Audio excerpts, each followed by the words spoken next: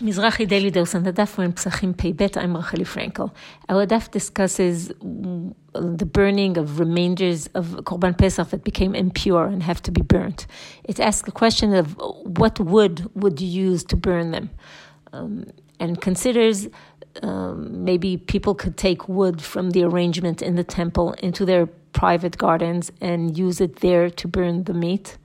Or maybe vice versa, they can bring private wood into the area of the temple and use it to burn the impure meat. Both cases are forbidden.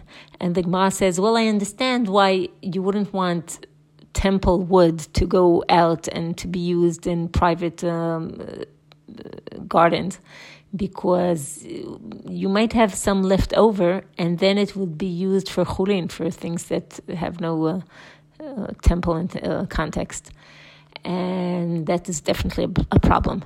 But what do we care if people bring their own private wood into the temple area? And the answer there is shelo levayesh et mi she'en lo.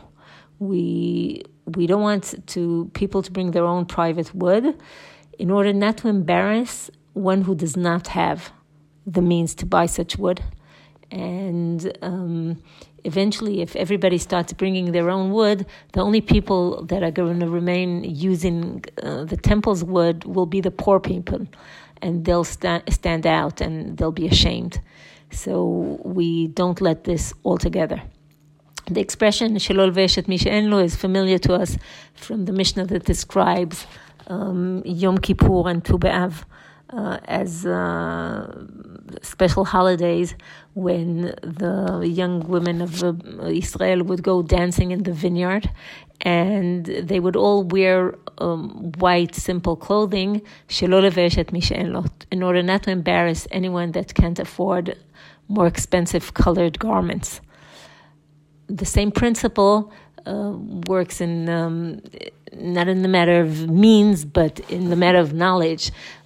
It used to be that every person who brought Bikurim, first fruit, to the temple would read out their own Parashat Bikurim. Eventually they started reading it out for everybody, so you don't differentiate between people that are able to read the Parasha and people that are not able to read the Parasha.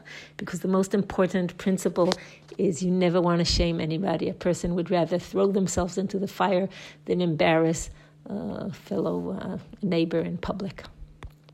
Shabbat Shalom.